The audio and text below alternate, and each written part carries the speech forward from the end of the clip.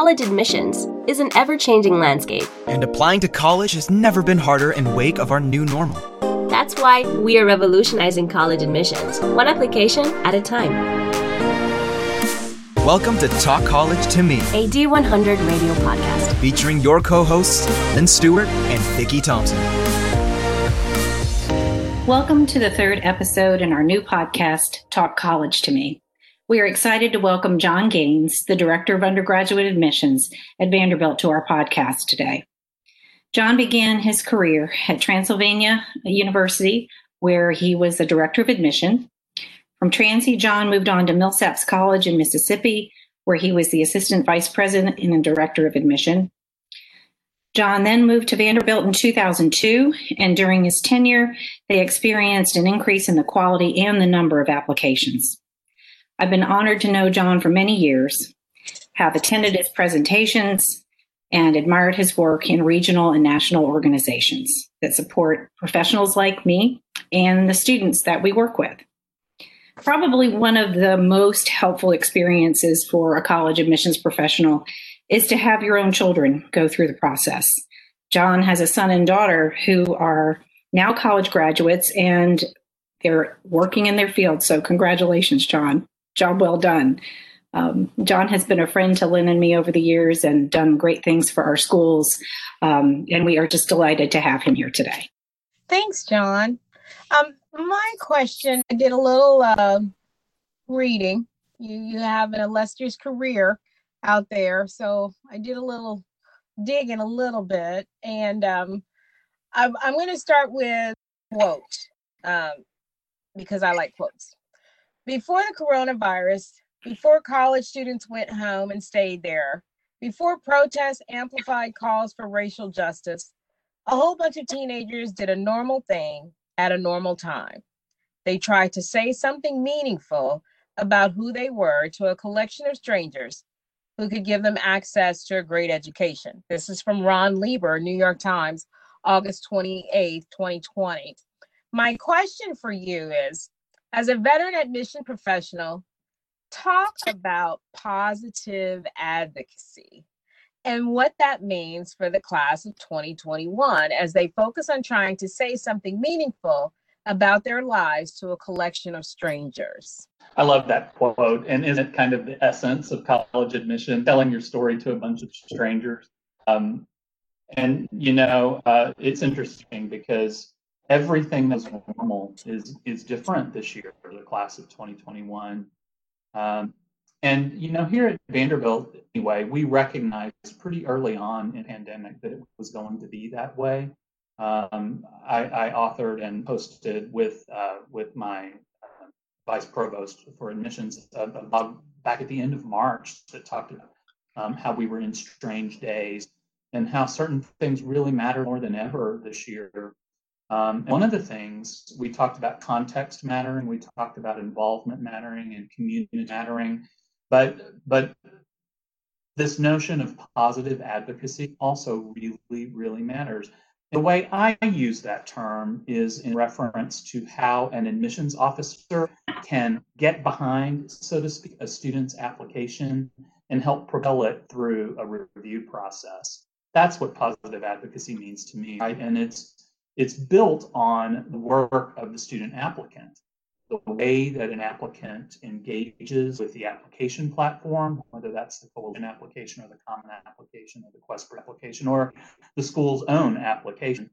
The way the student engages with the form gives the admissions officer all the information they need to become that student's kind of internal advocate in the review process at the school where the admissions officer works. And I think there's a myth out there in the world that admissions officers like to say no. And really, it's exactly the opposite. We love saying yes. Even at places that have really small admit rates, we love to say yes. And so positive advocacy is the tool that allows us to say yes. It's the framework on which we look for the students that we think are going to make the most interesting or best contributions to our campus. So it's an important piece of the work that I do, and it's an important plank of the way I like to train team members to evaluate files. Another way to think about it is that it would be an easy thing to look for reasons to deny a student, right? A misspelled word, or a check that's not all the way to the right on the counselor recommendation form. That's too easy, and it's a cheap way out. And so positive advocacy is rooted in the notion of holism. And holism means that we're looking at a piece of the application to see what that student could do on our campus. And the places that are fortunate enough to practice holism are really, really fortunate. And positive advocacy is a big part of that. I think it was a blog, an admission blog I was reading, and there was someone who had worked with you, and they were really sort of praising you as a mentor. And what the one thing that they had really learned was this whole notion of positive advocacy. And I think it's so important. I remember I had a speaker at our school once who said, we're the Office of Admission, not rejection. And so I think students, so often go into it thinking that the goal is to eliminate them, when in reality, the goal is to make a strong case for them for why they should join their community. And so that's something we consistently have to reinforce with students and those out there listening. Just know that the college wants you. They want you. And so all you have to do is let them know, sort of give them some insight into who you are, because they already want to say yes. That is so true. And any way we can bust that myth, I'm happy to contribute to that narrative, because it's true. We're all looking to build communities, and communities are made of people. As I listen to your words there, Lynn, it just makes me think that it may be important to remind students who are listening that they're humans on the other end of that submission of the application, right? And so as humans, admissions officers react in very human and personal ways to the things that are on the application. That's also one of the planks of holism too, right? If it could be done by machine, this would be a very small profession indeed, because the computers would have learned how to program the algorithm to show us the students that needed to be. But it's not a machine, right? There are people on both ends of this process, and that's what makes it beautiful in a lot of ways. Yeah. And it's helping a student find that piece of their story to show to you all through their application essay, that it doesn't have to be a big topic. It's personal, and it's woven in a style that is uniquely their own through their own voice. And I, as Lynn and I are knee deep in the work of helping guide students through that process, it's comforting for them to hear from folks like you on the admissions side that story can be very simple. It just needs to be from the heart, and it needs to be true. That's 100% true. I agree with you 100%. People think they have to have undergone some kind of trauma or to have had some amazing life experience to write a great college essay, and that's just not true. If you think about it, most college applicants, traditional college applicants, I know there are tons of kind of applicants to college these days, but most traditional applicants are 17 or 18 years old, right? We don't expect you to have had a life-changing experience at age 17 or 18. That's one of the reasons you're coming to college, right? To get a broader life experience and a bigger education. So you don't have to have experienced anything significant in your life to write a really great essay. You just, as you said, Vicki, write it from your heart. Thanks, John. Absolutely. Thank you so much for being on the podcast, Mr. Gaines. This is Dylan from D100. With so many colleges and universities changing their policies to test optional, my first question is, does holistic review place more emphasis on the essay? It's a really interesting question, Lynn. There's always been a lot of emphasis on the essay. I think you somehow metaphorically could line up all of the admissions officers in the world in a big long line and ask them what their favorite part of the application evaluation process is. My guess is that 90% of them would say reading the essays, and the other 10% might say, I really like looking at the resumes. What admissions officers love is the pieces that you as students control. That's the part that we really like reviewing.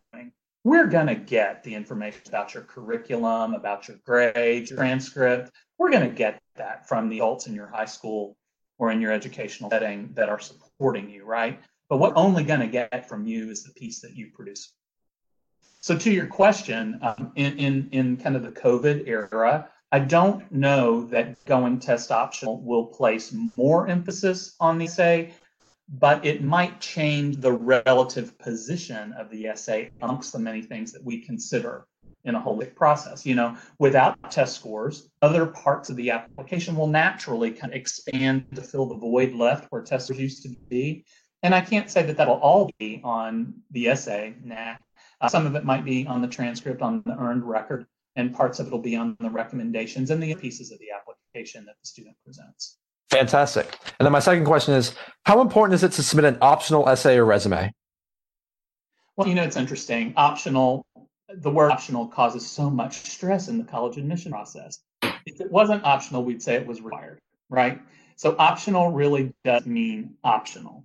I think if students need extra space to tell their story, if they want to tell more than naturally fits responses to the prompts or on extracurricular activities grids or on the coalition and common applications, then it's appropriate to use that option space to do it.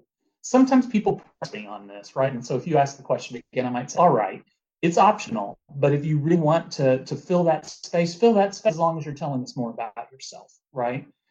Because again, back to my previous answer, the pieces that the admissions officer loves the most are the pieces that are created by the student. Perfect. Optional, Thank you. it does mean optional. I don't know how else to say it. It's an interesting story. The National Association for College Admission Counseling just this past month submitted a document out there for deans and directors to sign that being test optional really meant we were test optional. I was really proud to sign that for Vanderbilt because, you know, being test optional is new for us here. But when we say it's optional, it's really optional. And if you submit scores, we'll consider them. And if you don't, we'll still consider you. And you won't be at a disadvantage. So optional really means optional. Fantastic. Thank you. My question we kind of touched on a little bit. You know, every year this really happens sort of in the spring of the year. There are a lot of news coverage of students who get into all top tier schools like Vanderbilt or all Ivies, and then they go into sort of this in-depth story about, you know, this kid's done amazing things, survived amazing hardships, triumphed in the face of adversity. And so a lot of the students I work with, when it's time to really tell their story, they judge it. They feel like they don't have anything to say because they are comparing themselves with the students that the high profile students have been covered in the media mostly, or, you know, you go on some of these sites and you read, you know, some of these essay sites and the students read them and they're like, oh, wow, my life's kind of dull compared to this. And so that's why I wanted to pose the question to you for those students who have not experienced any devastation. The question I pose to you that I'm hoping will help some of our listeners is, can a student who's never known poverty or significant hardship write a compelling essay? The answer is a quick yes, they absolutely can. And it relates to what I was saying before, as you alluded to. Students are 17 or 18 years old when they apply to college, by and large. Certainly, this audience is that age, or their parents. And the vast majority of 17 or 18-year-olds have not really experienced trauma. Many have, and it is 100% fair to say that admissions officers will read a fair number of pretty harrowing essays every season and really amazing stories of perseverance against all odds. That absolutely is true. We do see those kinds of essays. But you know what? They're not the majority of the essays that we read. A lot of essays that we read are simply about normal, everyday kind of teenage experiences, the kinds of adjustments, the kinds of challenges, the kinds of of experiences that normal, everyday teenagers have, regardless of what income level is, right? There is a shared experience of being a teen. There are all kinds of ways that experience veers, and can take on different forms that are related to a family circumstance, poverty or wealth. Geography impacts it, the family lifestyle and composition impacts it. And that's part of why we focus so much in holistic processes on context, right?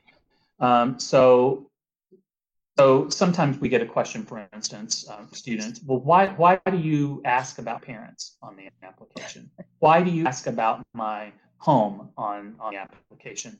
And the answer is it provides us some context for what your background is, right? And it helps us understand a little bit more, even if you don't write about it, what your family life might be like. And so admissions officers, especially those that have lots of training, which all of us spend a good deal of time on, are pretty adept at ferreting out context from the application. Context comes in the kind of the name, rank, and serial number blocks of the application. It comes in the essay. It comes in the recommendations that we require, and it comes in the extracurricular activities grid. All of those things, context clues for the reader of the application. And every one of those, when you take them together, hopefully will draw a picture of that student. Not every single student at every single college has experienced adversity, though many will have. Not every single student at every single college will have had a very easy life growing up, but there will be some that did, right? And so I want the student to think about comparing herself to others, right? I'd rather the student compare him or herself to him or herself, right? What is it about you, the applicant, that you want the admissions officer to know? Don't worry about what stories that everybody else is telling, right? Because you can't control those. Control what you control in the application. Give us the best picture you can of your life, whatever that life is, and then let us read about it. That's really my best advice on this front. Be yourself. Be honest. I encourage students to include details because I think it's the details that resonate with the reader. And like you said earlier, there are human beings reading the essays. Yeah, that's 100% true. Yeah. Lynn, your question recalled when my first child applied to college, and he seemed almost a little put out with me that his life had not been hard enough. And hence he had nothing to write about. So the questions I posed to him, and Lynn knows this child, so she's giggling. The question I posed to him was, what do you do? What do you know? What's important to you? And how do you feel about it? And he got to it. It's simple. It was something he did all the time, and that was running. And that essay was about running, and it took a while, but it got there. And so for kids that are listening right now, what do you do? What do you know? What's important? And how do you feel about it? Exposure to Varsity Blues this year. Reading about it, seeing it on television, it's all been sensationalized. And it kind of blew the lid off of people paying for things in the admissions process. That was pretty egregious. It was getting in by not telling the truth. But there are people out there who pay for services to help put applications together. And so my question to you is, how much help is too much help on a college essay? And how does a college admissions officer sniff that out? What stands out as too much help? Yeah, it's really interesting. This is more of an art, I think, than a science when it comes to evaluating files like this. But we spend a lot in our office. We spend a lot of time reading sample essays from years past, right? And including some that we think have been submitted with maybe a little bit too much editorial help. And it's interesting, when you read hundreds of these kinds of essays, you can pretty quickly identify what a 17 or 18-year voice sounds like. And of course, there are individual differences. There are people who are just naturally better writers than others. But there is also a way that older adults write. That is pretty distinct when you see it in comparison to writing from young adults. And sometimes it's regarding syntax, sometimes it's regarding the use of words. Certain words are older, I'm air quoting, older words than other words. And those can sometimes be cues that a little too much editing has happened. But I want to be really careful with this response because I think it's in students' best interest to always seek advice on these essays, right, and on what they submit on the application. I don't ever want a student to let somebody else do it for them, right? But I think it's perfectly okay for a trusted teacher or other faculty, other adult, or even a friend who's really good at English, right? To look at something you've written and make sure that it's up to snuff. Make sure that you haven't misspelled a word or have a dangling participle or anything like that. It's okay to seek advice in the drafting period, but you want what you finally put in the essay block to really be your own. I'm sure, I think about this, and I'm sure some slip through the cracks occasionally, but we do our dead level best to sniff that authentic voice of the student. But it's an art; it's not a science. There's no formulaic way to figure that out. And I do agree. We tell our students that it does take a village to make sure you sound like yourself and that you're putting your best foot forward through your piece of writing. But to have it, Vicki, I think sometimes 17 and 18-year-olds, college applicants, have a tendency to undersell themselves or under-describe themselves. And that's one of the main reasons I think students should let someone look at that essay, look at that extracurricular activity chart before they submit it, because there's a really endearing humility to a lot of college applicants. And sometimes it takes the adults and the other advocates that they have working with them to help them bring that to light. And so I always encourage students to seek advice like that. And it's funny, I've been doing this a long time, and one of my children very much was aware that Dad was a director of admissions, and she absolutely wanted to leverage that every time we went to visit, and when she was preparing her application. The other one seemed not to even know what I did for a living, because I certainly never was granted the privilege of seeing that application. Now, he went on, he got into his first choice college, so I trust that someone did that essay. It wasn't me. I don't know. But my point is, students will approach this in a variety of different ways, and they'll seek different advice from different people, and that's perfectly okay. And I think the important thing is if you let people weigh in, just to make sure your voice stays at the center of the writing. John, over the years, admissions offices have developed various strategies for managing the volume of applications. Some offices, they pair up, there are multiple readers. While there are still probably some of the smaller schools still may have a single reader or read by territory. How easy is it to spot an essay that I'll describe as lacks authenticity? It's like I said before, it can be really tough. In my opinion, it's one of the reasons that we, at least at our place, we have a dual review process. So that if we two opinions, so to speak, on every single file, and sometimes the commentary from one of the evaluators looks pretty different than the other evaluator. And those are the kinds of situations that we dig to a little bit more deeply before we extend the offer admission or make the decision.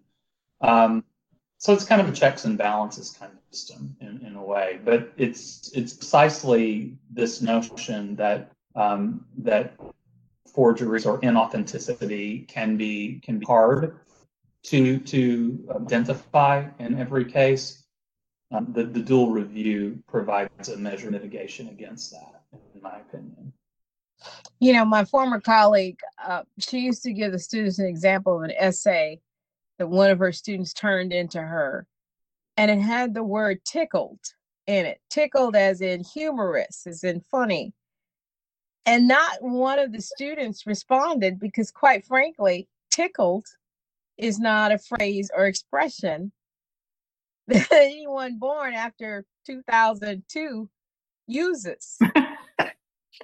This is a perfect example of what I was saying before, Lynn. There are sometimes word clues, right? Tickled is what my grandmother was. I did something funny as a child. Yes. Yes. Students today are cracked up or whatever they are, right? They're not tickled. And that's a good example of the kind of syntax or word cue that might tip us off. A little bit too much editing has been. Yes, Dylan and Nikolai, when is the last time something was so funny you were tickled? Never. Yeah, pretty much never since 2002. I love it. Off of these past couple of questions, for students who want to know if their essay is headed in the right direction, who should students trust to give them an honest opinion without going too far in terms of the inauthenticity? I don't know. That's a really good question, Dylan. I think some people it's going to be their parent or their guardian.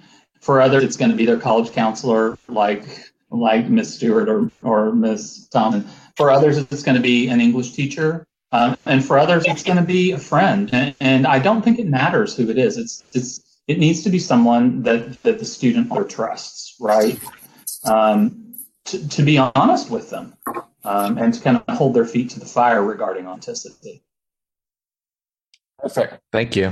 So I have two questions for you. Why do colleges ask supplemental questions? And realistically, what can you learn about a person in 150 to 200 words?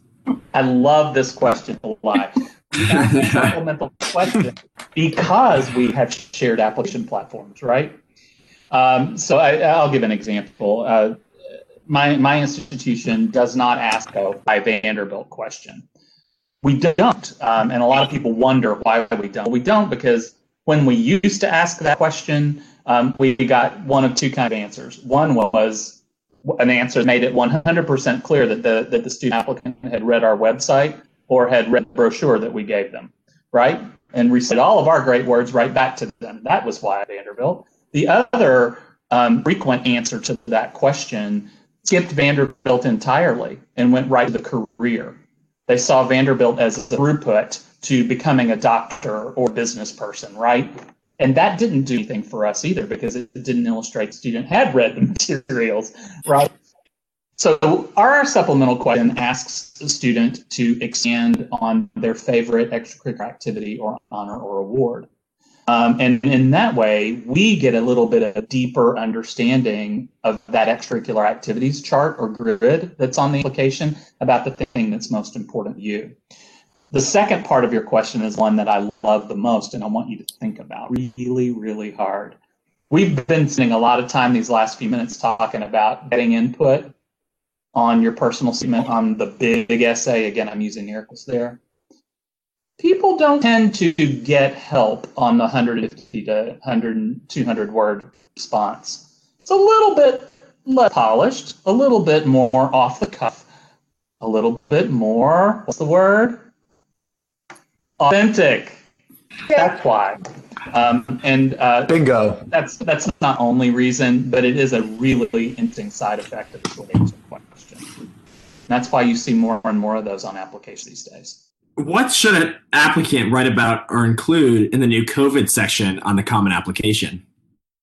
This is a good question, too. Both the Common and the Coalition have added a space for you to talk specifically about how the pandemic has impacted you. And I really think it's a smart move on the part of the application platforms, because otherwise I think our main essay would have been chock full of COVID all year long. And this gives the student, I think, the agency to write about something else that is really important to them for the main essay and not think that they have to use that real estate for the COVID response. So I really don't know what to expect with these responses. I think, as I indicated earlier, that some of them are going to be pretty heartfelt and hard to read. And I also think it's possible that there are going to be students out there who haven't actually been impacted as much as others have been in the pandemic, depending on where they are and where they're from and what their family composition is. So I don't know what to expect from that yet. It's one of the pieces of our application reader training that we're a little bit worried about this year, because we know we have no experience reading the kind of essay or this kind of response. I'd say it won't be an essay. Again, kind of consonant with everything else that we've said, you got to be authentic about it, right? And all of these on the applicant platforms, the COVID-19 questions are optional too. Going all the way back to our question about, is optional really optional? Yeah, it's really optional. You know, the why question, I think, is probably one of the most important questions that students don't ask in this admission process. Because, you know, the reality is it's not just about getting into college. Once you're there, once you've landed, if you didn't understand what your why was, then on those days it gets really hard. You're not going to know why you're still doing it, why you're staying there. You got to know what your why is. You know, if your top school is, if you're a Florida kid and your top school is in New York, there are hundreds of schools between where you are and where that school is. So what is it specifically about that school, that environment? What's your why? So on those days when you've had terrible tests and it's really hard and it's cold and it's gray and you miss your family, you can recenter by going back to what your why is, why you chose that institution in the first place. And that's probably the one question that students should ask before they ever even submit anything is, what is their why? Yeah, I love that advice, Lynn. I think you're exactly right. And the corollary to it is that students need to do research in the college search process, right? Because you can't know the why if you haven't researched the features of the institutions that you're considering. So research is also intensely personal, in my opinion. You can't just rely on what your family thinks about a place that you're considering. And you owe it to yourself to dig beyond the glossy brochures that we send too, by connecting with students or faculty or whatever other ways we have made available in this virtual world for you to connect and learn. Research is part of the college search process too, that sometimes gets glossed over, I think. The research leads to the why, as you said, and I really like that connection. We have our students answer a why question for us before they apply to any of their schools. And it does a couple of things. One, it helps inform their responses to supplement questions. And then it also helps them understand that, yes, it's a good idea for me to apply here, or maybe it's not. It's a real good exercise if your list is a little lengthy and you need to narrow down that pool of schools. And if you can't answer the question why you're applying, it's hard to be sincere in your application and communicate how much you really want to be there. So, John, you experienced the college process firsthand with your own children. And I know, having walked through that process with my own children, I learned a lot about myself as a professional and a lot about my kids that was new to me, just seeing the growth they experienced and all of that. You mentioned that one of your children didn't seek a whole lot of help or input on an essay, but one did. For the one who did, what kind of feedback was she looking for, and how much guidance did she want? You know, it's really interesting. Of course, in high school, the applicants rely on the parents and the family to kind of get them to the places as you're doing visits. Back in the COVID world, when actual campus visits were a real thing, and it will be again in the future, I know. But I remember for my family, one of the big learning lessons happened on a campus visit. And I remember distinctly being told to go to the back of the tour group. Do not walk next to me. And that was fine. My wife and I moved to the back of the tour group. We could still do tour guide. But in between stops of the tour where, as we walking along the paths, I noticed my kid talking to the tour guide. And I don't know what they were talking about, but my brain immediately was like, oh, well, that's something she wanted to know about that she didn't want me to know that she wanted to know about, right? And that's okay. That's part of that research that we were just talking about. And I never really asked her about that or anything. I remember distinctly having to train myself as a parent and as a admissions professional to step back and let student take the lead. And for the students listening today, I think that's a really important piece that maybe you haven't considered before. Everybody focuses on how the college search process is a big transition for the student applicant, and it absolutely is. It's your launch in young adulthood, right? It's the beginning of your really true independence. But I think an element that is lost, if there are any parents listening out there, is it's also a huge transition for the parent or for the guardian. It's the loss of control. It's what we all want, that growth towards independence, but it was surprisingly emotional to us. And I mean, now, of course, we love being in nesters, but in the first few months of it was hard. And students, I would just ask that perhaps you extend your parents a little bit of understanding, a little bit of grace, because this is going to be an adjustment for them in the process too. And you can't lose sight of that. I also found that we communicated with one another in ways that were different than they ever had before, ways that were a little less transactional, and a little more philosophical about what you want from life. Now, we didn't do that at every single meal. That wouldn't have worked. We had to have specific times. We had to be ready when the times presented themselves, because we know students, you don't always want to talk about the college search process. You got a lot of other things going on in life. But when you want to talk about it, we've got to be ready for it as your parents and guardians. And anyway, it's a transition for the whole family. And I think that's also one of the reasons that the college search process and working in this profession has been so rewarding to me.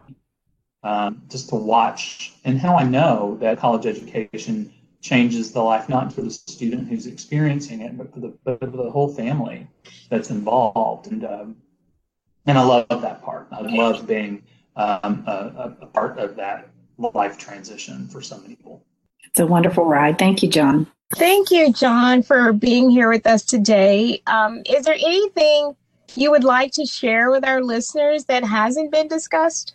I think the four of you have been really great questioners. I really enjoyed this opportunity, and I hope that somebody out there, either a student or a parent, gleans some little nugget from one of the five of us that will help ease their path along the way.